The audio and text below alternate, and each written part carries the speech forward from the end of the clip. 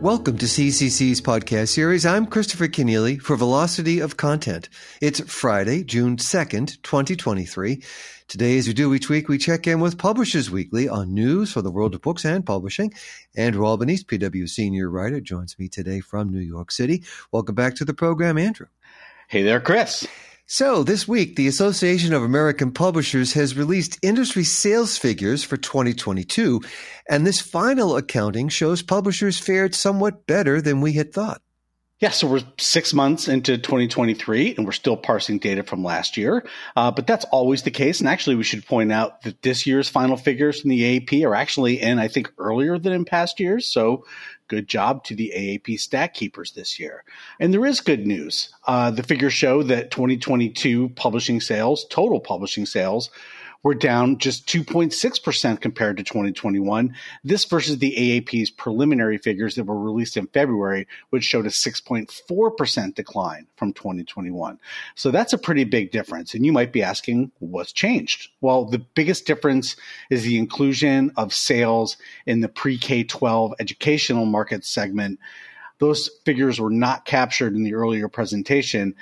And as it turns out, K-12 revenue jumped 16.6% in 2022, making it the only category that had an increase over 2021 and a big enough increase to shave more than 3 points off of the gap that was reported earlier in February this year. As we often do, the AAP also drew a comparison in its announcement this week between 2022 sales and 2019. 2019, of course, being the last year of sales before the pandemic. And they noted that while revenue did fall last year, sales still remained 6% higher than the $25.87 billion that was recorded in 2019, which is probably, I would say, more than double where total industry sales would be under normal circumstances, given that publishing revenue typically grows between 1% and 2% annually in a good year. Indeed, Andrew, with the inclusion of the K-12 school market, the news does look better overall for publishers. But what do the revised sales figures tell us about trade sales? Yeah, so the news is not better for the two trade segments. In February, AAP had reported that sales of adult books fell 6.4% for 2022, and sales in the children's and YA category dropped 5.7%. But on the adult side, for the final figures, the numbers show that adult sales actually fell 7.1% from 2021, and children's and YA sales were down 6.5%. Now, there is a sliver of good news there, too, and that's fiction. Fiction continues its resurgence, and it actually was up a little bit in 2022, 0.6%. That's very modest, but in a tough market, you had to say that's a huge win. At least that's my opinion. I think the fact that fiction continues to show growth in a down market is an enormously positive sign.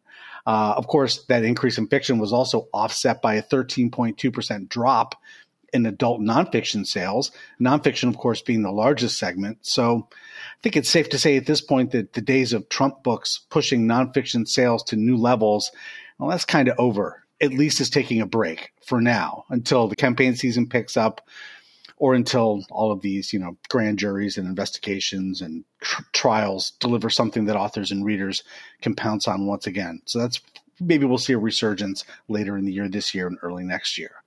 There's more good news, too, and that's that looking at the 5-year sales that the AAP reported, adult fiction sales were up 26.4% over the last 5 years. This is the 2018 to 2022 period.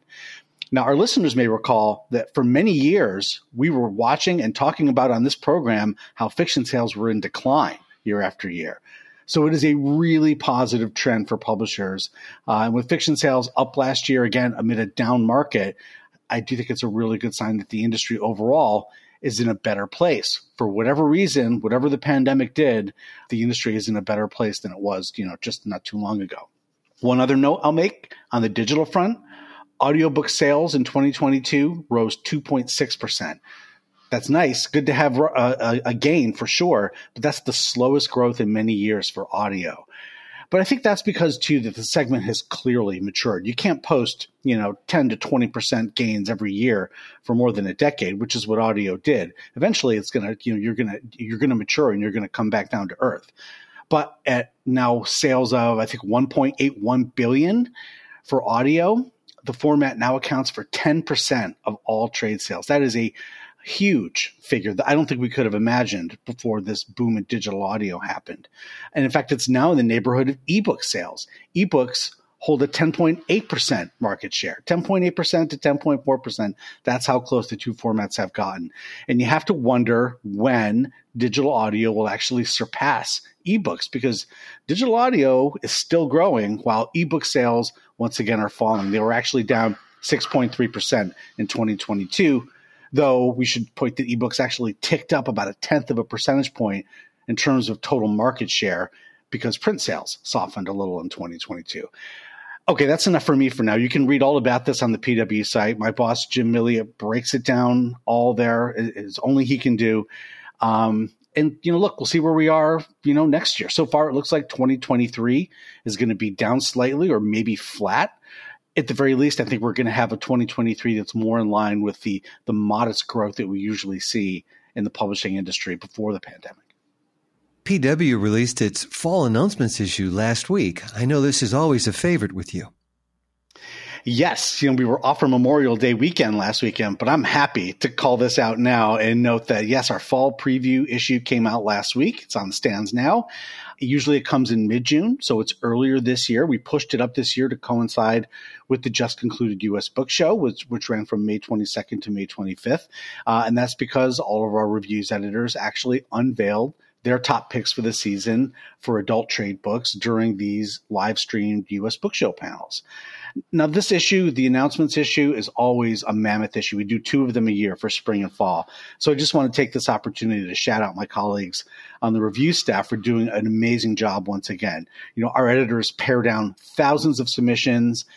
They make a list of notable books for the fall and the winter in 13 categories, including literary fiction and biographies and memoirs and thrillers and mysteries.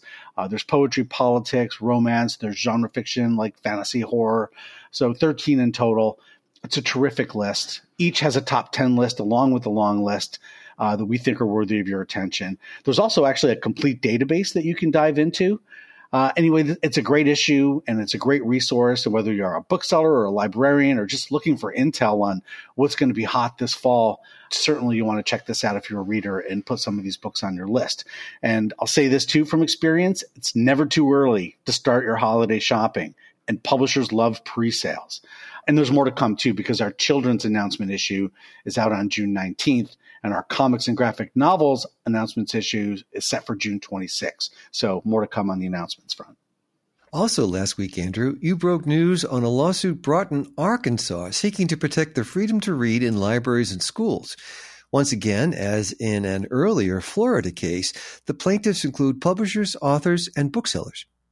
Yeah, so news broke last week that some 17 plaintiffs, this includes the ALA's Freedom to Read Foundation, that's their First Amendment defense arm, the Association of American Publishers, the American Booksellers Association, and the Authors Guild included, have all joined on to this federal lawsuit over a recently passed law in Arkansas. That law is known as Act 372 or SB 81.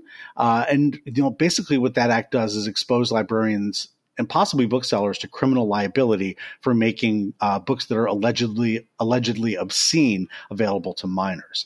The law in question was signed by Governor Sarah Huckabee Sanders on March 31st. It's set to take effect on August 1st. And, among its troubling provisions, like I said, it removes an exemption from prosecution for school and public libraries, and it would empower virtually anyone to challenge the appropriateness of library materials in Arkansas.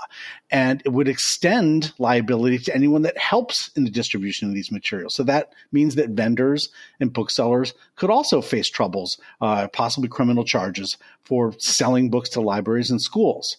Under the law, library staff found to have knowingly distributed or facilitating distribution of this allegedly obscene material, which, by the way, is not very well defined, to a minor. And that minor is defined as anyone under the age of 18, would be open to a potential felony charge. And I think this is pretty big news of this lawsuit. I think it's the latest in this what we're starting to see is an escalating legal offensive being waged, counteroffensive, I guess we should say, being waged by Freedom to Read advocates in response to this ongoing surge in book bans and legislative restrictions on the freedom to read nationwide. There's a bunch of actions that we're monitoring. In February, for example, the ACLU joined with librarians in Missouri to file a federal lawsuit over a bill called Senate Bill 775. It's another school obscenity law. And opponents say that bill is forcing librarians to censor their collections under the threat of potential charges. In March, we talked about library advocates in Lanoke County who won an injunction to reinstate banned books at their local public library and to stop future bans while the case progresses, with a federal judge there holding that the library board infringed the constitutional rights of library users by unilaterally removing books that it deemed inappropriate from library shelves. And I think here's the best news that we're starting to see here, and that's that the publishing community is in the game. Last month we talked about this, major lawsuit filed by PEN America with Penguin Random House. They joined forces with a group of authors and parents to sue school administrators in Escambia County, Florida, over the removal of books from school libraries. And finally we're seeing the AAP in this fight too. The AAP, in fact, even joined the ALA's Unite Against Book Bans coalition just a few days ago.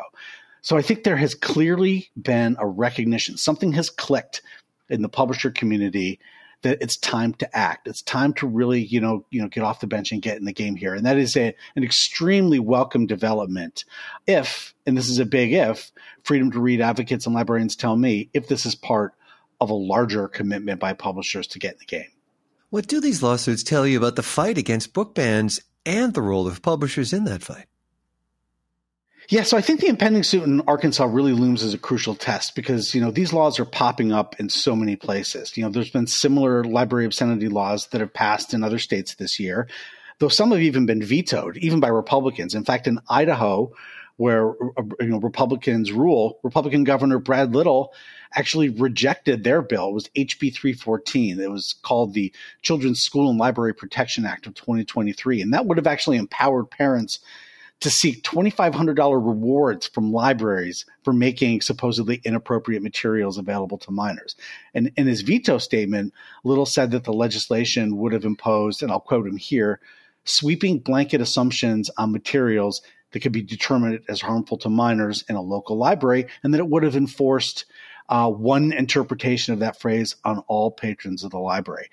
What Little said about the law in Idaho, I think applies to the laws that we're seeing in other states. And we should point out, too, that lawmakers in Texas last week passed a bill that I think might also wind up in the courts. This was House Bill 900. It now heads to Governor Greg Abbott's desk. He maybe even signed it today. That bill would regulate so-called sexually explicit books in schools and libraries. And this is the ratings bill. We talked about it earlier this year. This book would require publishers and vendors to come up with a rating system and assign ratings based on sexual content.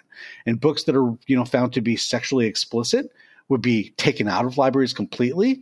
Books with sexually relevant ratings would have to get parental permission first. And here's the kicker with this law. If the state disagrees with the rating the publisher has come up with, they can force the publisher to change the rating. So really, it's a state rating system. So I think what we're seeing here is that legal actions are definitely going to be part of the arsenal. And they're certainly a big part of the arsenal at this moment in time. And I think these cases are going to succeed because I think that these laws are clearly unconstitutional and do violate, as Freedom to Read advocates say, the First and 14th Amendments.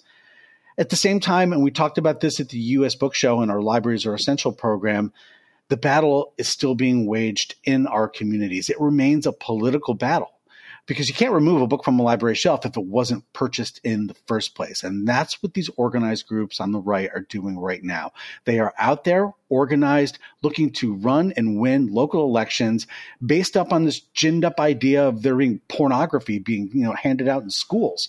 And, librarians and advocates need to rally and organize to defeat these efforts. And I think that's where publishers can really have a big role here. Now, I've heard complaints over the last year plus about the lack of help from the publishing community, and I think that criticism is fair enough. But the publishers appear to be here now, and I firmly believe that no one will remember that the publishers were late to the game if they show up now, show up effectively with resources, and help freedom to read advocates succeed. So, when I say whether or not the publishers have a larger commitment, that's what I mean. And that's what freedom to read advocates mean. They need these resources. They need money. They need help with their grassroots efforts, because these people, these librarians and booksellers on the front lines, are the ones that are really out there fighting for the freedom to read for all of us. We all need to be out there supporting them. And of course, the publishers as much as anyone, because this is core to their business. And more to the point, it's core to the liberal democracy that supports us all. So, let's see what happens in the coming weeks and years. These lawsuits are a great sign, but there's a lot of work left to do to preserve the freedom to read. Andrew Albanese, Publishers Weekly senior writer, thanks for joining me on the program with your reporting and editorial analysis. My pleasure, as always. Coming up on CCC's podcast, a recent CCC town hall shared best practices for developing research data that is fair through culture, training, and technology. The discussion also detailed how fair data saves lives, saves money, and drives confidence in science. The LinkedIn Live special event on May 10th included George Strawn, a scholar at the U.S. National Academies of Sciences, Engineering, and Medicine, who served as CIO with the National Science Foundation from 2003 to 2009. Strawn joined the roundtable discussion with reflections on a half-century of Internet evolution and the transformative role of fair data in the future. The first wonderful step was computers themselves. The second equally important step has been the Internet age of interconnected computers.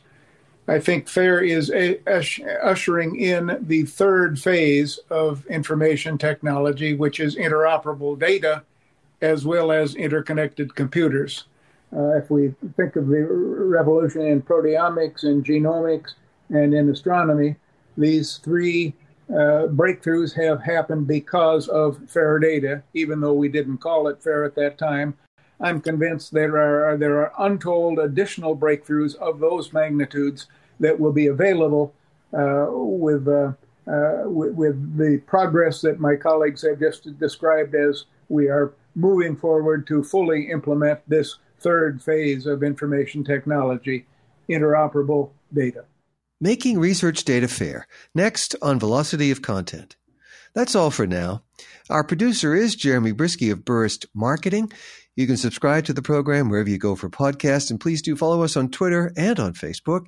You can also find Velocity of Content on YouTube as part of the CCC channel. I'm Christopher Kenneally. Thanks for listening.